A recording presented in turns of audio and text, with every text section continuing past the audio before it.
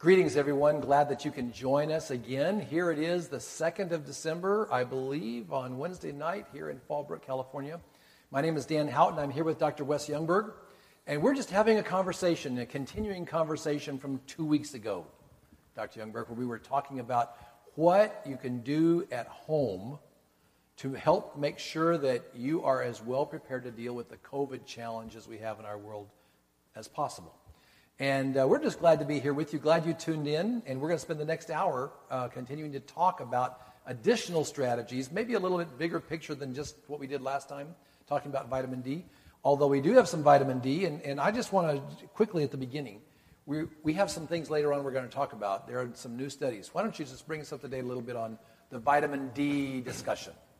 Right, so since we last spoke in mid-November and presented here, two very important studies have been published. One of them is looking at individuals who test positive, but they are asymptomatic. They don't have any symptoms, or they might have mild symptoms. And the study was looking at what would happen if we actually gave 60,000 units of vitamin D every day for 7 days. How would that impact the outcome, and how quickly would those individuals be able to clear the virus completely so that they test negative for even little pieces of the virus 21 days later. So we'll look at that. Okay. And that was a really interesting and very positive study. The second study is what we would call a negative study, or a study that challenges the notion that vitamin D is helpful in COVID-19. Now, in reality, the study was looking at people who had serious symptoms for 10 days already before they were given one dose of 200,000 units of regular vitamin D.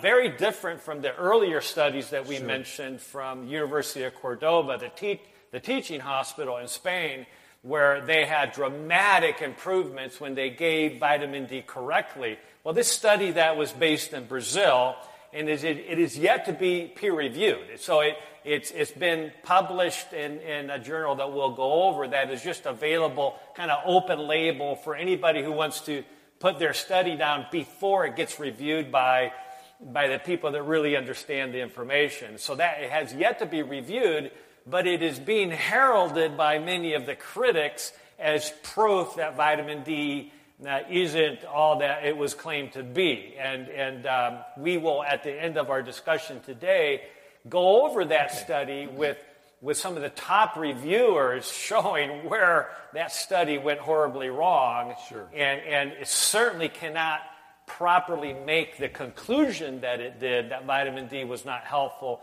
in patients who have COVID-19. So we'll go over that as well. And I know that there are elements to that study that are comparing apples and oranges, not really apples and apples.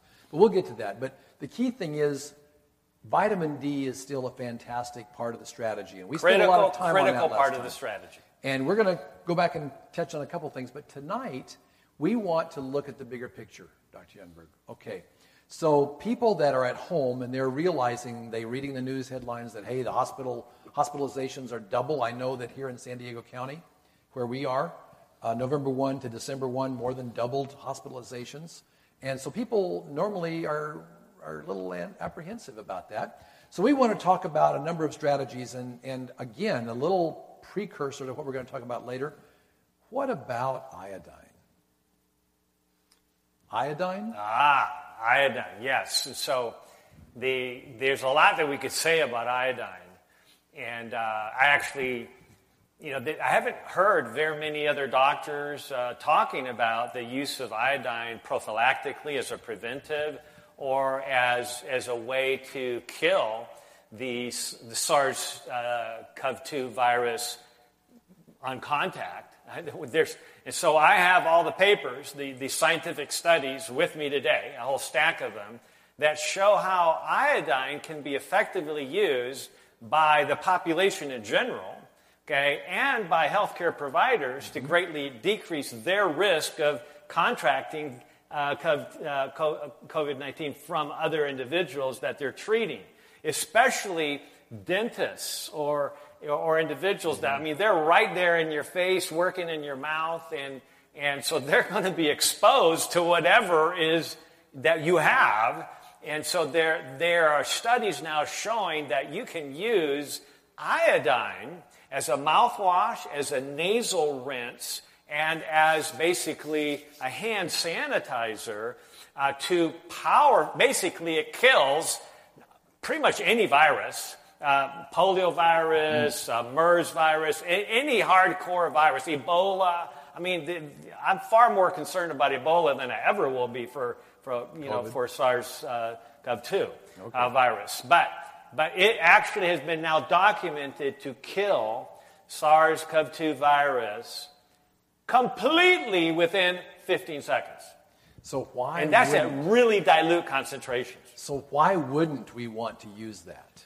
Well, it's interesting, and of course, Dan, we've been talking about this since actually February. That's right. Since we were just starting to be concerned about what might happen, and there's a lot of reasons for that. So I'm going to kind of leave that towards the end of our discussion. So that's something you want to stay tuned for, because there's a lot of studies, there's a lot of information. I brought a dilute solution of potassium iodide that you can use intranasally and for your mouth. You can actually inhale it into your lungs while you're just taking a breath, and you basically create a barrier, a shield, if you will, that a virus zapper, if you will, that will completely kill viruses of any nature on contact. So we'll talk about that. And that's been something that my family has used ever since we started talking about this back in February. And spray it so it gets in your face, your eyes, and it's as effective now as it was back when we talked about it in February. It's good stuff. That's right. It's a preamble to what we'll discuss in a little bit. That's right. As I was reading about this in early February, I came across information that after the Spanish flu pandemic of 1918, the U.S. government obviously was very concerned about what do we do if this happens again, right? Can we afford to have 600,000 people die in a year and a half's time of our population? So that was a huge amount of deaths that came from that. And so they studied this for over 25 years. And the final conclusion by all the researchers that were looking at this was saying nothing is more effective at addressing the various respiratory viruses than iodine.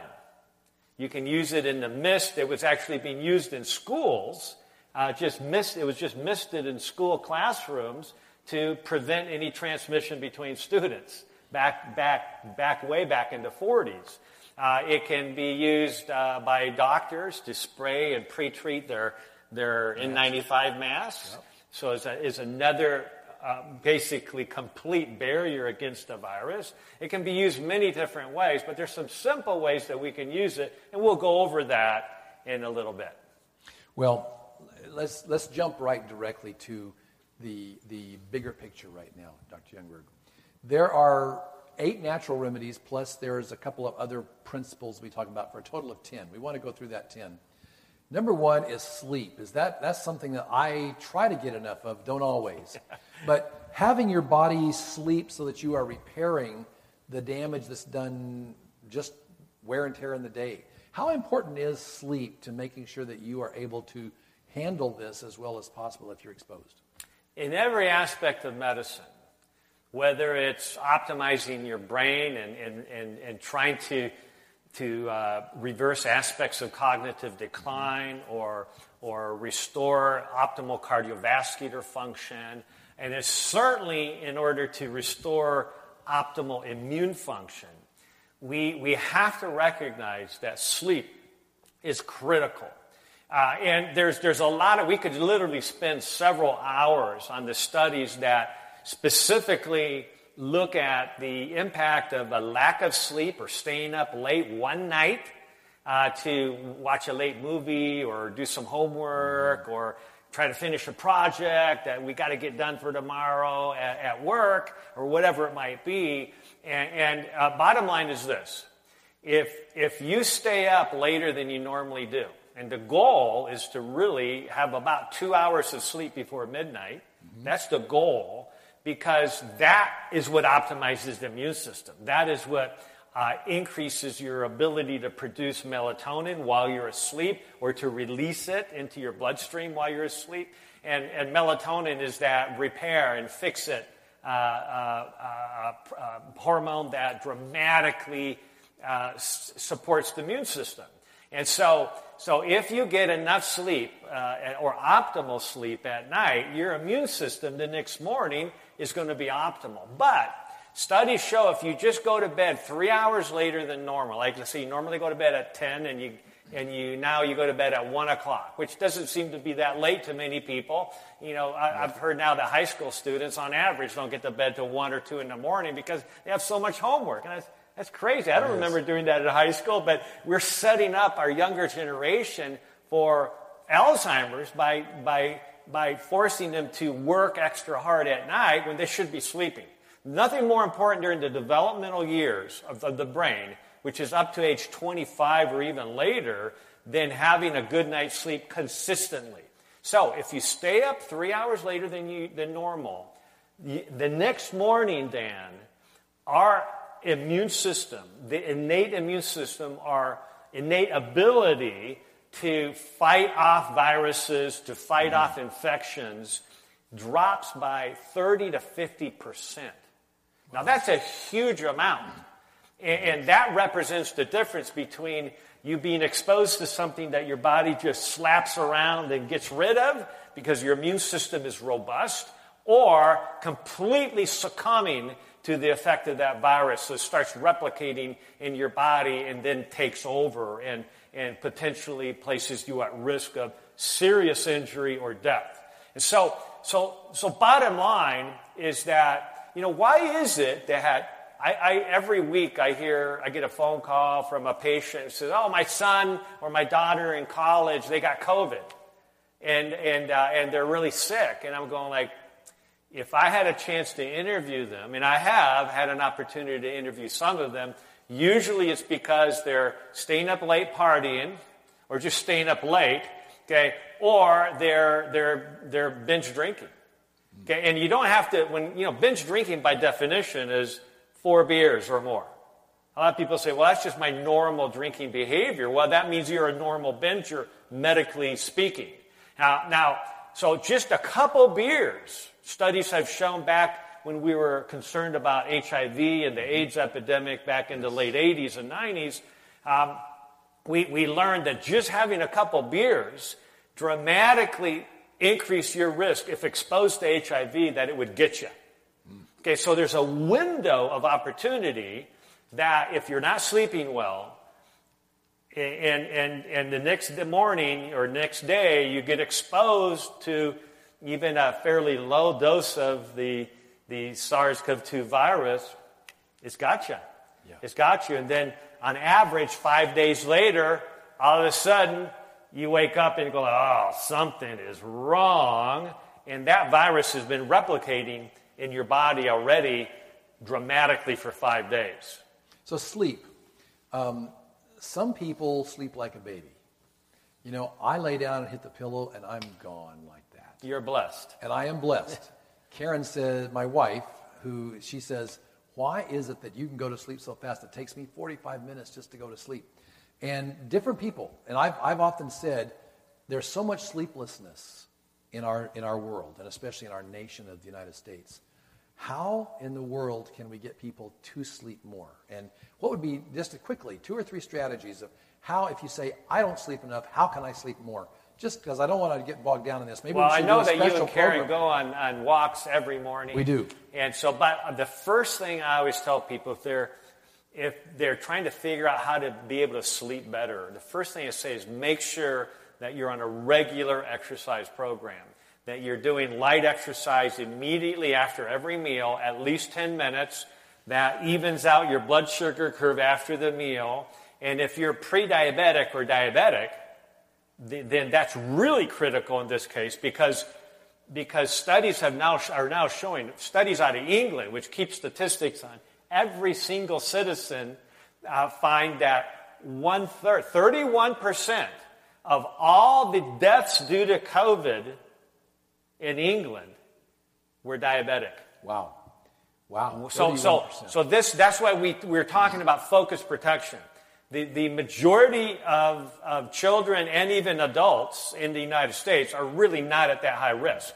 Okay, but if you have underlying conditions, the older we are, the more likely we are to have underlying conditions. It's not the age per se that increases our risk. It's whether we're healthy or not that increases our risk. And so if we have underlying conditions like prediabetes, diabetes, obesity, hypertension, underlying heart disease, things like autoimmune disease, that's what predisposes us to being susceptible not only to the infection, but to having serious illness, requiring hospitalization, and potentially dying. So a full third of all deaths in England, at least, and I believe that's true worldwide, is related to diabetes.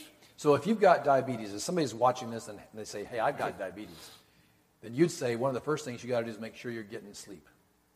Absolutely. You want to make sure you're getting sleep. Absolutely. Okay. Now, so exercise program, Karen and I do that.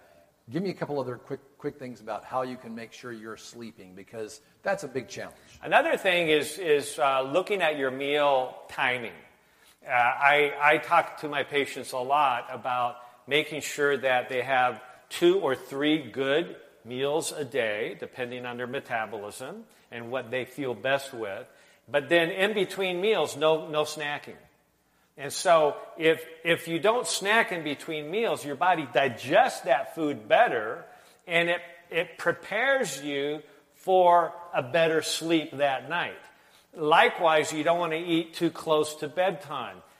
Preferably at least 3 hours or maybe even 4 hours of no food before bedtime, so that your digestive organs have done most of their work already. And when you go to bed, your body's not focusing on initiating digestion while it's trying to also initiate sleep. Now, I have one more thought on this before we go to the next point on sleep. You mentioned melatonin a minute ago.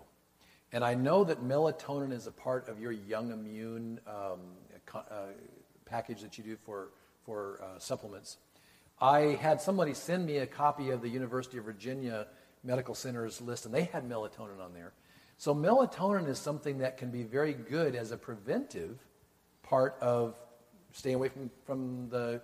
You used... I'm saying COVID, you're saying SARS-CoV-2. Well, yeah, COVID-19 is the disease, is the illness, and that's caused by the virus called SARS-CoV-2. Okay, so melatonin is an important part of that process, and it might not hurt for people that have a little melatonin to help. Absolutely. In fact, you're referring to the University of West Virginia Medical Center, where Dr. Paul Merrick is one of the top clinicians and the director of the pulmonary ICU there. And he has basically shown that many of these things that we're going to talk about, optimizing vitamin C, optimizing zinc, and optimizing melatonin as both a preventive right now, because especially if you're at risk. So if you have weight to lose, if you're hypertensive, if you have any underlying medical condition, you're a higher risk. And so especially those of you with risk need to be paying attention to these simple remedies that you could start now, even before you're exposed or before you get sick. And melatonin is one of them. Roughly so we have 3 milligrams in that Young Immune formula. But I have some patients that, especially those who struggle with sleep, they may take as much as 15 milligrams.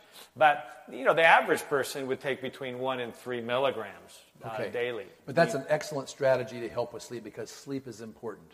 Now, I want to shift over to the next point, and that is rest. And there's a difference between sleep and rest. And let me give you an illustration of something that happened just a week or two ago.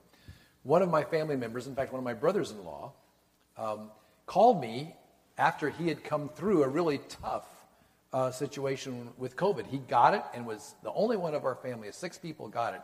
He was the only one at serious risk. And after about 4 days, he had turned the corner, and he was so happy to be alive. He called me and said, Dan, thank you so much for encouraging and helping all this. I'm raring to go. I said, wait. You know, the study out of Minnesota from 1918 had additional rest. And I know one of the strategies we've talked about is sleep, but the next one is rest. What's the difference when you say sleep and rest? Some people say those are one and the same, but they're really not. So the amount of rest that we need, as opposed to sleep, is determined by how healthy we feel and how healthy we are. There's a difference. Sometimes we feel really healthy, like we're ready to go back to work or whatever. I've had several patients that I've been working with long distance who are in Florida or in New York or other places that ended up, you know, being exposed to a family member that had COVID, you know, because during that party they had some wine and kind of let loose a little bit, and they became more susceptible. And even though they were otherwise very fit, otherwise very healthy, much healthier than the average person, they still got COVID. Now, the amount of symptoms that they developed were minimal compared to many. But it's literally taken them over a month to completely get over their fatigue. And so that underscores this principle that you just raised about the importance of rest. And we've learned by reports from 1918 and the Spanish flu that one of the best strategic approaches to protecting ourselves against succumbing to a virus is that you go immediately, once you know you're sick or once you know you've been exposed, you immediately get lots of rest. And if you're sick and you have a mild fever, you immediately go to bed. You're in complete bed rest, which a lot of people, you know, are bored to death. But you want to have complete bed rest to give your immune system 100% of the energy so that it can marshal that against the virus, because it's fighting a battle for your life. And so it needs 100% of that energy. And then you not only stay in bed for a day or two, but the rule of thumb has been, and it's a good rule, that once you feel like you no longer have a fever, no longer have any symptoms, you're like, hey, I got to get back. You know, I got to get back to work. And of course, that's one reason we have this rule of 14 days, which has now been decreased to 10 days, and if you have no symptoms, 7 days with a negative test. But during that time, you want to fully rest for at least 2 more days, and maybe even longer, depending on your constitution. And that's where you have to use your own intuition and understanding of your past health and how quickly you get over. One of the biggest concerns, Dan, about COVID-19 is that this illness can linger at a subclinical level where you don't really feel sick, but it's there. It hasn't been fully eradicated, and it's leading to post-viral syndromes, post-viral neuralgia. It's causing significant neurologic problems. We know from the data from the 1918 Spanish flu that children who were born around that time were much more likely to develop Parkinson's disease, a neurologic illness. And so we want to take this seriously now. We want to optimize your immune system. That's the only hope, okay? Because ultimately this virus is going to touch you and me and everybody. And so if we don't have a strong immune system, doesn't matter what else you've been doing, social distancing, wearing masks, if you get exposed to the virus through the mask, through social distancing, it's going to get you unless your immune system is strong. So that's our emphasis today. And it brings me to one more question. I was talking to a friend today whose brother actually got COVID and was infected and stayed home, didn't have to go to the hospital. But he is very physically active, even though he has some underlying conditions. But he works out in a home gym. And he monitors his pulse and all these things, respirations. And he noticed after he recovered and got back into the gym that his heart rate had gone from, it had gone up like 10 points. Yeah. Now, when he's exercising, where before it was lower, like in the high 50s, low 60s, now it's 10 points higher.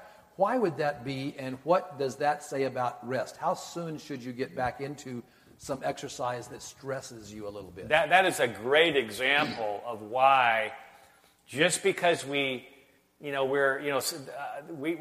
most of us are, let's get to this, let's do this, let's power through it, no pain, no gain. It's okay if I'm a little tired, but I'm going to do it because I know it's good for me. Yeah. Well, think again. It may actually not be good for you to be exercising at that level post an illness. Post-illness, you need to fully recover. You need to give your body time to recover. You want to fully eradicate this. You want to let your immune system take all the energy to fight the virus. Otherwise, if you start working out, it actually could set you back, and it could allow that virus to entrench itself into your system, where you may have this for many, many months or years at a low chronic, brain fog, adrenal fatigue level. And you don't want to do that. Give yourself a break. You can go for walks outside. If you're feeling okay, you can go for walks. But no hard exertion, right? And not even that if you have symptoms. You just need total bed rest if you have symptoms. And that's going to allow your heart and lungs to recover, I trust. Yeah, so the fact that the heart rate is 10 points higher than normal tells me that something is not right there, and that should be a biomarker, okay, a form of recognition that we need to back off. And let that rest, just allow it to rehydrate, sort of. Rehydrate, that takes me to the next topic. Water. Okay, we've talked about sleep, rest, water. How important is that simple H2O? Yeah, so water is critical. It's one of the things that we first forget about. I used to run marathons when I was younger, and I would just stick to basketball. and when we ran marathons, our running coaches would say, if you let yourself get thirsty, game over. Okay, in other words, you're going to fail. You're going to bonk out. You're going to burn out way ahead of that 26.2 mile finish line. And so we learn that we hydrate. If you don't feel like taking that glass of water at mile 1 or mile 2, you do it anyways because you need to hydrate. So it's really critical that we're hydrating optimally. And so there's the best tips on this, Dan, is that the habit that I'm falling into that's really important is the first thing we do in the morning when we wake up, after using the restroom, go downstairs, I put some filtered water on a pot to heat it up, and I get a tall mug of warm to hot water. Okay, so I have what most people would call a coffee mug. I call it my hot water mug because that's what I drink. And so I hydrate with around 20 ounces of water first thing in the morning. That's the time of the day you're the most dehydrated, is first thing in the morning. So you need to hydrate immediately. That's most important. Number 2 is about mid-morning and mid-afternoon. If you're not good at remembering drinking water at least mid-morning and mid-afternoon, set your smartphone to 10 and 3. Okay?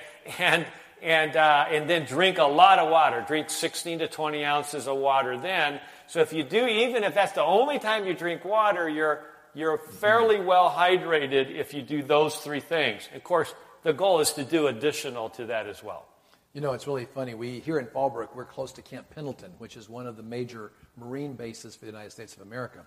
And we've had a number of Marines that have worshiped with us here in our church. And I can't help but remember, it's not just those of us in church and yourself and others that are professionals in health education. I remember these guys always carrying these Marines who had gone through this very vigorous training, carrying water and drinking water. They were taught as a part of fine-tuning their body to be able to serve most effectively, to hydrate. So water cannot be underestimated. But what about fresh air? Yeah, so because water is so important to optimize the immune system, after all, the immune system operates through the circulation and the lymphatics, and that requires hydration. Yeah. You can't, if it's not flowing, it's not helping you. So fresh air is also really critical. Again, the studies and the reports from the Spanish flu epidemic 102 years ago show us that those individuals who were sick, who might have otherwise died, if they spent a large amount of time in their beds outside, they literally took the beds outside in the fresh air, in the sunshine, and they did dramatically better just because they were getting more fresh air and sunshine. So what about now? I'm really glad, Dan, that the public health authorities have realized their mistake from the beginning of the lockdowns. I mean, there was lockdowns, especially in Europe, that were arresting people for being out in their yard. I know. Because somehow the virus was more likely to be in their yard than in their house. And of course, we know that the reverse is true. And so now instead of closing the beaches and closing the parks and closing the trails, the public health services are saying, no, we're going to keep those open because we know that you're least likely to transmit virus when you're outside, especially in nature, especially in fresh air and sunshine. And of course, that's not only a safer place to be, but you're getting direct physiologic benefit from being outside in the fresh air and sunshine. And sunshine is one of the amazing things that activates our immune systems in many different ways, way beyond the impact on vitamin D. Of course, in our last discussion, we emphasized that sunshine is not necessarily the best way to get vitamin D for those of us that are older, those of us that actually need it, right? But that's why we need to supplement that. But sunshine is still immensely beneficial to you or I and individuals who are elderly because of other reasons. It's a disinfectant. Yes. It's a mood elevator. It's a stress reducer. It dramatically enhances the immune system. It stimulates the production and release of more melatonin when you're asleep. It does many things. So I actually tell my patients that we should actually plan on being outside at least an hour a day. Now, very few of us are successful at that, especially with the early sundown before 5 o'clock here right now. But your lunch hour, try to spend it outside if you can. Try to go walking after breakfast and lunch while the sun is out and it's light.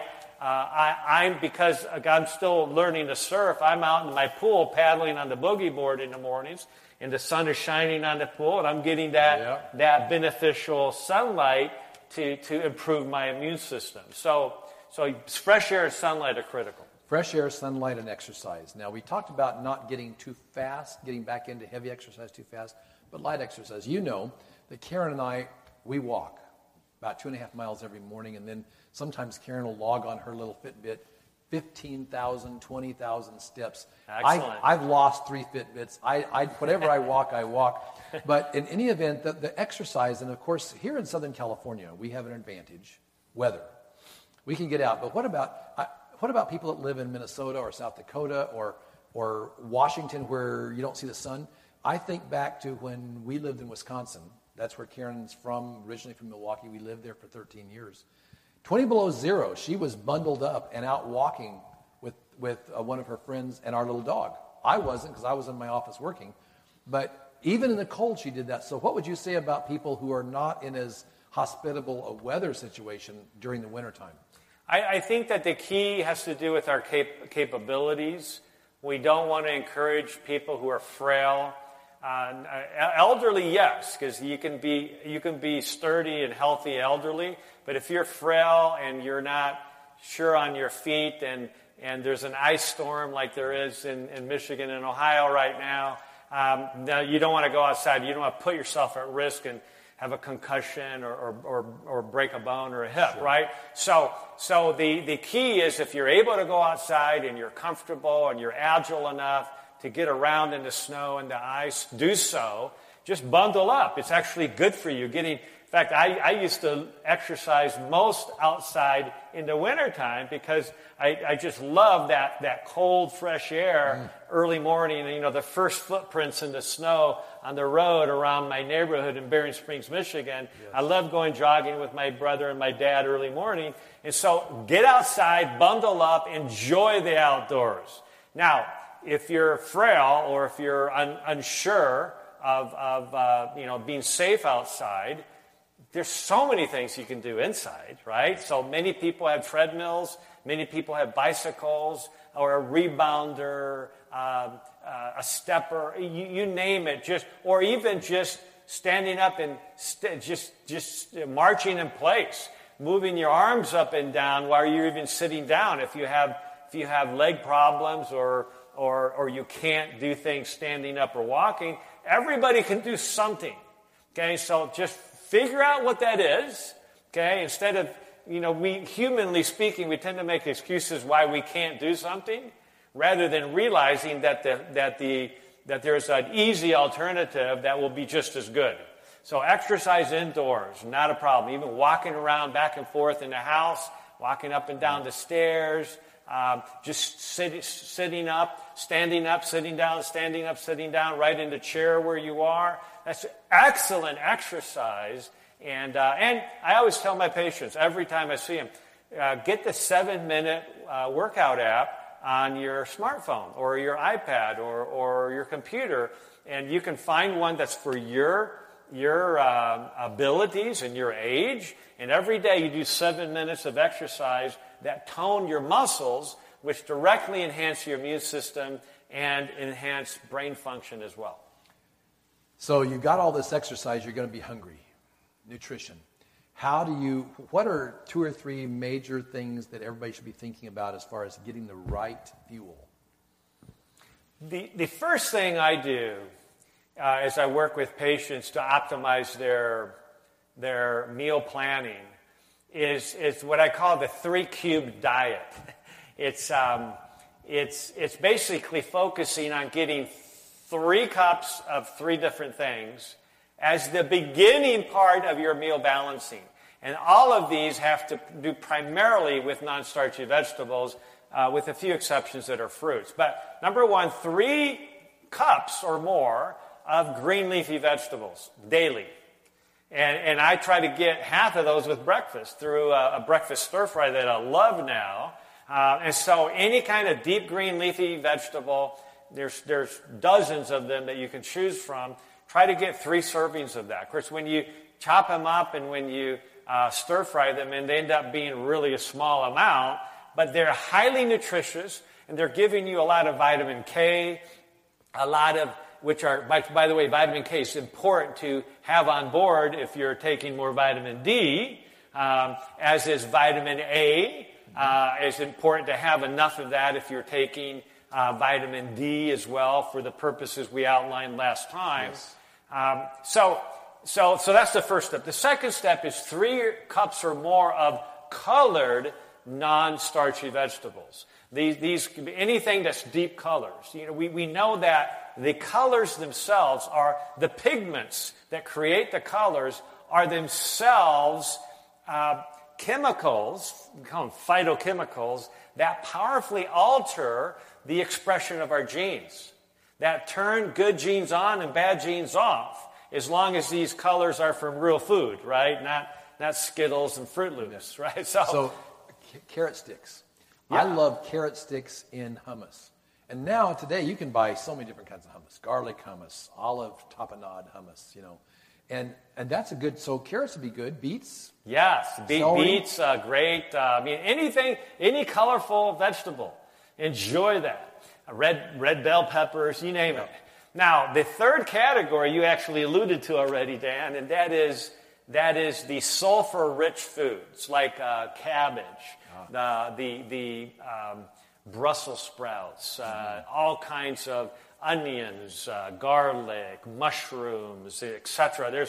There's a whole bunch of foods that fit that. You can look up sulfur-rich foods on, just Google it, and try to have, 3 servings of that a day. And actually, I get a big share of that with my stir fry every morning, and that is actually my favorite part of breakfast. And so you're getting a dramatic amount of nutrients. The biggest problem with the American diet and the diet worldwide today is what I call hypercaloric malnutrition. That we're actually gaining weight on a diet that is malnourishing. We're not nourishing our body properly. We have very few nutrients but a lot of calories. So we want to flip that, where we get a lot of nutrients and fewer calories, so it balances out. So that's the first step that I would emphasize on nutrition. Now one key caveat would be, from a nutritional medicine standpoint, we first want to make sure we're getting the right nutrients at high enough levels so that the body can start healing. But we also need to get rid of the toxins. And one of the number one sources of toxins from our environment is in our diet. And so we need to start making better choices about getting rid of the refined products, the sugary products, which are, COVID-19 loves sugar. And they're the kinds that are going to undermine your health, right? Big time. And we want to avoid the things that are going to undermine health and do the things that are going to strengthen and empower health. And that's really pretty basic and simple. Now, the last point that you were looking at, stress, actually next to the last. Do you think people are pretty stressed out about COVID? Everybody's stressed. Everybody's stressed out. And so that's why we need to be kinder and gentler. We need to be more forgiving. We need to be careful with the horn, right? We need to be, courtesy taps maybe, but none of this, what's your problem? Yeah. And so we need to be very forgiving. And when we do that, when we have an attitude of gratitude that includes a quick willingness to forgive and forget, that really calms the stress in our lives dramatically. And that means that our immune system rises to the occasion because it's not being suppressed by anger, resentment, hostility, envy, fear, and so forth. So fear not, right? We can do our best that we can, and then rely on God for the rest. And I have 2 good friends that have seen a lot of years, and both of these friends have begun focusing in these moments of their lives on concentrating on gratitude. And if you stop and think about what it is that you've been blessed with, and you just give thanks for it and express gratitude for your blessings, that's going to take away that anxiety. That's going to take away the fears that we have out there. If we begin every day with a prayer thanking God for all the blessings He's given to us, rather than being concerned about all the challenges that we're exposed to, that would set the stage for optimizing our immune system in a powerful way. And I want you to know that Karen and I, first thing in the morning when we wake up, we pray. Last thing we do before we go to sleep is we pray.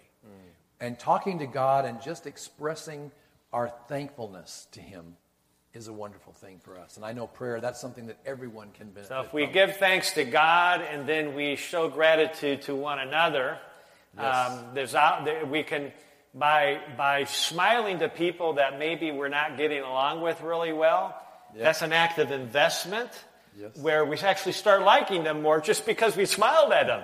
So that's the principle of investment as discussed by C.S. Lewis in his book, Mere Christianity, that if we just start doing little nice things, random acts of kindness, that powerfully diminishes the stress in our lives and, fortunately, the stress in everybody's lives that we come in contact with. Well, we just have about 15 minutes left, so I want to go. We've talked about these 10 things that are really umbrella over all of good health and immune system development and strengthening. But let's come back and talk about the iodine for a moment. Iodine. We started talking about that. You've got some studies, and I know that there are some things that we want to look at. So let's just talk about the simple things. Last week we talked about vitamin D, but iodine. I mean, we've been using it all this time. Some people watching this may have, but why are you so high on iodine? Yeah, so, I was just looking through my emails today, and I came across an email I sent to a physician friend of mine who at the time was working in the Middle East. And this was February 19, 2020. Okay. So it was kind of at the very beginning. And before we did one of our first presentations here at the church. And I was sharing with them some of the research that I was reviewing, maybe for the second, third time, but now in a way that was very practical, that we really needed to consider using iodine as a daily part of our preventive strategy to create this shield and this bug zapper, as I mentioned earlier, against viruses and bacteria and fungi. Really, iodine is the best antimicrobial known to man. Okay, or broad spectrum, and yet it gets no billing at all, and nobody makes any money selling iodine. But it's such a beneficial, simple remedy that we've been talking about it since then. So I was basically suggesting to my physician friend that they could use iodine as we mentioned here. Let me pick it up. It's a glass little container, a little slick, but this is just very dilute potassium iodide, which is so dilute it's only 150 micrograms per drop. So if you do one spray, and you have to take the little clip off if you ever get this little snoot cap or spritzer spray cap, you have to take the little lock cap off. Mm-hmm. Otherwise, you'll never get any iodine out. We get calls every once in a while. It doesn't work, because you gotta unlock it.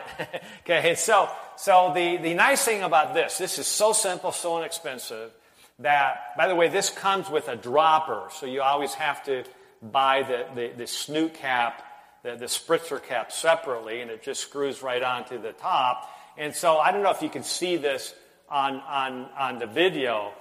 We can see it just fine, but it's a very fine mister, and you can actually spray it up in the air and let it fall on your face, and it becomes a disinfectant, a natural disinfectant on your face, on your skin, and even your eyes. And so one of the concerns about the virus is that it could aerosolize and eventually hit your eyes and infect you that way. Well, one way to protect yourself from that is just use this periodically. I do it once a day, but if I'm out and about more, because I spend most of my day on Zoom in my office, not really in direct contact with patients, but when patients come in, I'll do this before and after, and you can use it as a disinfectant on your hands. Just spray that. And then every morning when I shave, Dan, I use this dilute potassium iodide, which is a nutritional form of iodine. You can drink this. You can use it topically or internally without any problems. And it would be very rare to have an allergy to this form of iodine. Extremely rare, like 1 in a million. So I just take 2 squirts up each nostril. Put it in, so it just basically goes right into all the sinus cavities, and based on the research which I'm going to share with you, that iodine in many forms have the capacity to completely kill SARS-CoV-2 virus that causes COVID-19 within 15 seconds. Completely, not just 98%, completely. So I just do this in both sinuses. And then, again, if I'm going to be out and about, if I'm going to be in more contact with people, you can do it more often. Then I also do, because it's been reported that it takes about 2 to 3 days, Dan, for once you get exposed to the virus, for the virus to start replicating where it's lodged in your sinuses or in your throat or in your mouth area, and then it migrates down to the lungs. And so what I do is every morning I take three puffs, if you will. I just spray it into my mouth and inhale while I do that. So I'm literally inhaling that fine mist of potassium iodide, a form of iodine, into my lungs, where it's now going to act as a disinfectant that's nutritional. Okay, so there are disinfectants that you can take internally and are actually good for you, and this is the one. That will basically kill any microbe, any fungus. I was working with a good friend of mine who's a family physician in Michigan, who had referred one of his neighbors to me for other reasons, but she had chronic lung infections due to a fungal infection from many years before, and then she got COVID. Okay, well, we made sure that she had access to this, and my physician friend, who was their neighbor, actually had these because he was using them for his own family, and did a house call, and I gave them their extra bottle of liquid iodine with the snoot cap so that she could start treating that and greatly limit her risk of having to be hospitalized, because she would have been at high risk of her chronic lung infections, high risk of succumbing to the virus. I have a couple quick questions. Can you get too much of this? Will it hurt you? Well, you can get too much water, okay? So the answer is yes, you can get too much of anything. So that's why, by the way, my protocol that I give out to patients or individuals who just want to read it as an educational resource is on my website, dryoungberg.com. It's my immune optimization blog for respiratory viruses, right? And so you can read all about the information on iodine, including hydrotherapy and zinc and quercetin and vitamin C and vitamin D and all the other strategies that we've been outlining today. So real briefly here, since time is limited. Yes, time is limited. Let me just quickly point out. I have a whole stack of studies here on iodine, and what I'll do is I'll add this to the description section of our YouTube that we're filming right now. So they'll be able to download them. So I'm going to have link or information about all these studies there, so you can review that for yourself. Don't just take my word for it. But basically, I have studies and articles from journals, Applied Microbiology in 2010, talking about how powerful virucidal that iodine is as a powerful disinfectant to basically pretty much any virus. We have another article here that uses iodine for ophthalmic conjunctivitis. Wow! And so it's actually being put into the eye. So people say, "Oh, that's dangerous to put that in your eye." No, there's actually studies. Now, you don't want to use Lugol's iodine in your eye. You don't want to use a full concentration of 10% povidone iodine in your eye. So that's why you got to pay attention to what the protocol calls for. If it's red, very dilute options. So there's studies about that. There's studies here from 2015 on how iodine is one of the most effective hand washes and hand rub products for killing Ebola, all kinds of viruses. So that was published in Biomed Central. Good study. Then there was a big review in the infectious disease therapy in 2019, right before all this happened, that was looking at infectious disease management and control with iodine.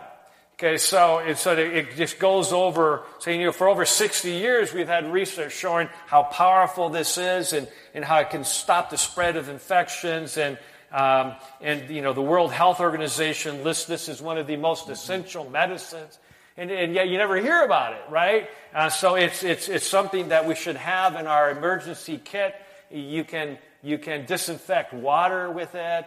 no matter how infected it is. I mean, iodine is a very powerful, important medicine, and it kills pretty much any virus. And then last two quick studies here.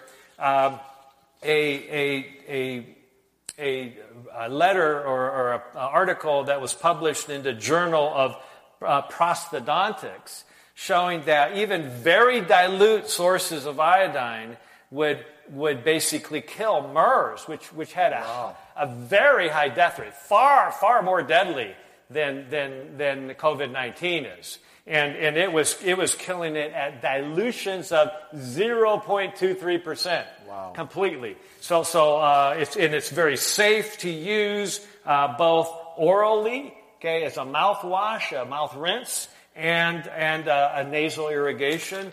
And so then the last study here was published in the Journal of American Medical Association, and this was in June or July of 2020, basically highlighting that this iodine, especially povidone iodine, which comes in a 10% solution, you can dilute that 20 to 1, and it still completely kills COVID-19.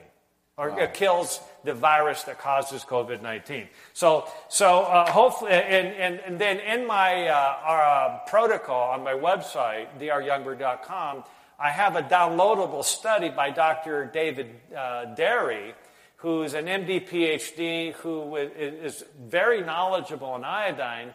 And in 2009, because of other respiratory pandemics, he did a review of all the research on iodine, saying everybody should be using iodine in methods like we've described, and you can read that article for yourself. So this isn't some idea I just dreamed up. I'm just taking advantage of this great information by some of the giants of medicine in the past, and we just need to resurrect that information and use it wisely. Amen. Amen to that. Now, I know we were going to talk about vitamin D in those studies at the end, but you know what?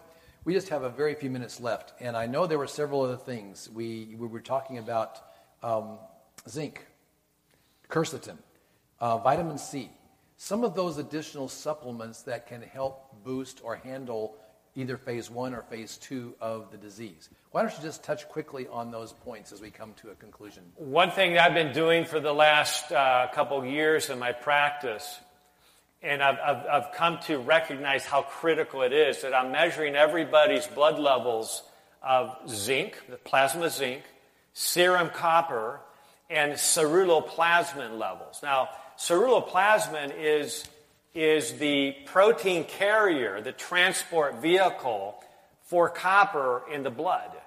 And so we don't want the copper level to be free and floating around, causing oxidative stress and free radical damage and tissue damage throughout the body.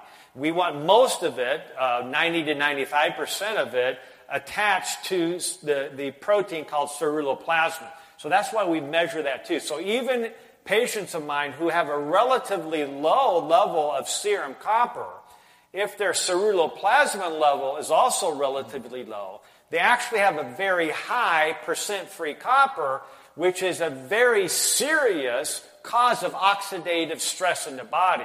And oxidative stress is bad. It's free radical damage. It basically is like you got little knives going around causing damage throughout your body.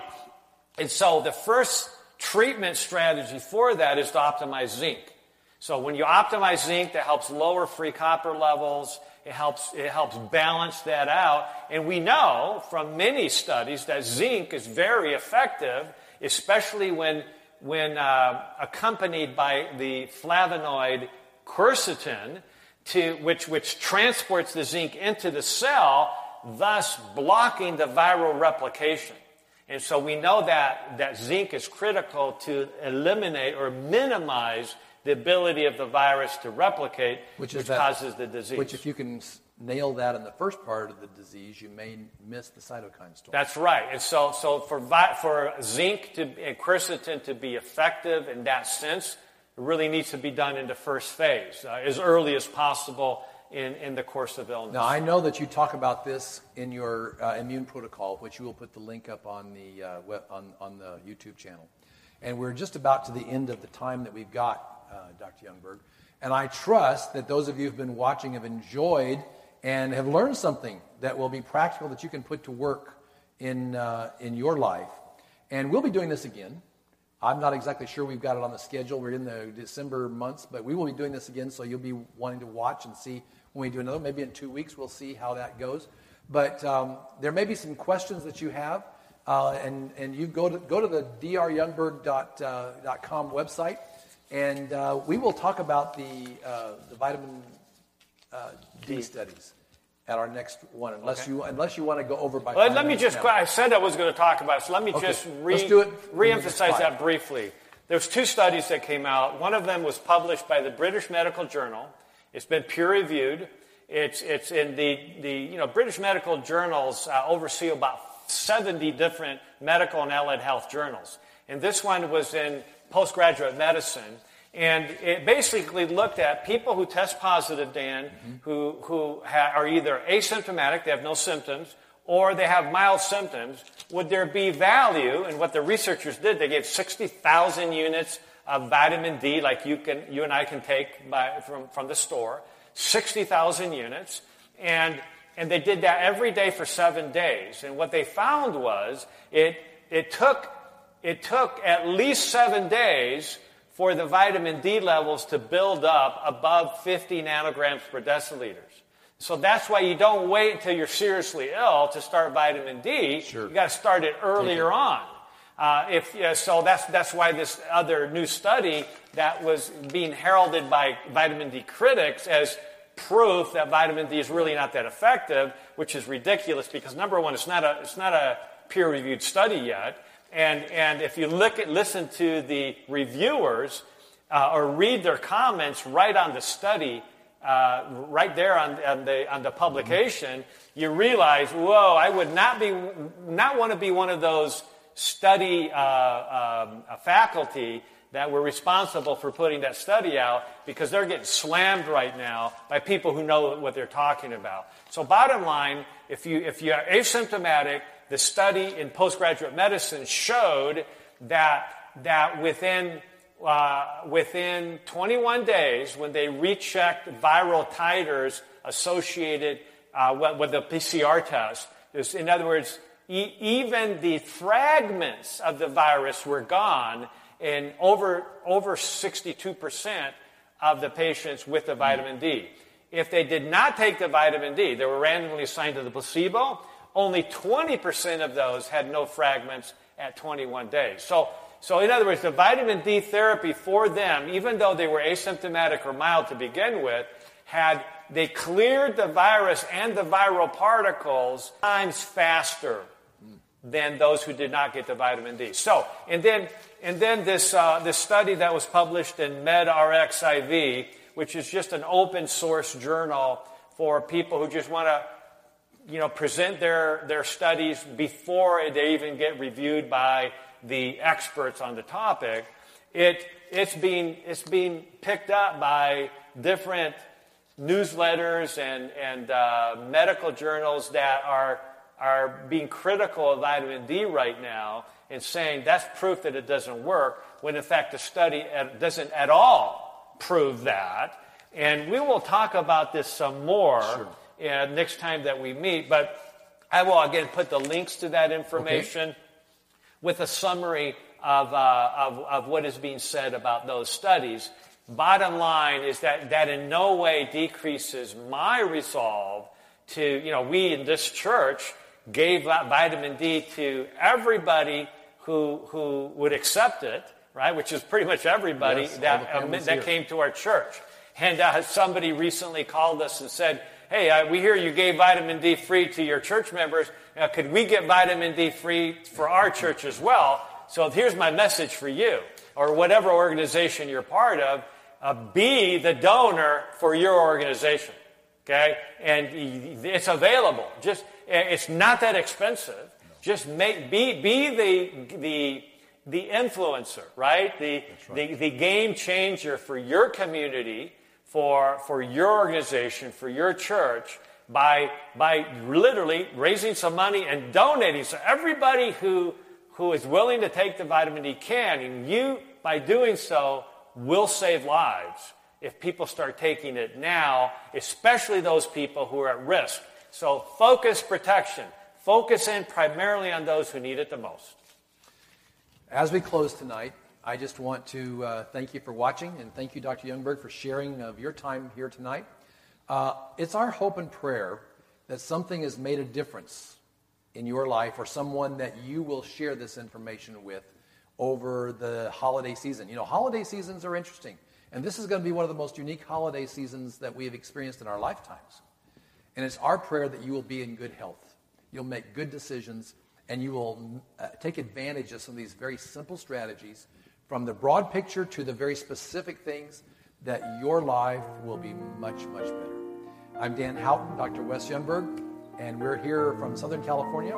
Watch for us to come again. We're going to have another one of these not too far in the distant future. This media was brought to you by Audioverse, a website dedicated to spreading God's Word through free sermon audio and much more. If you would like to know more about Audioverse, or if you would like to listen to more sermons, please visit www.audioverse.org.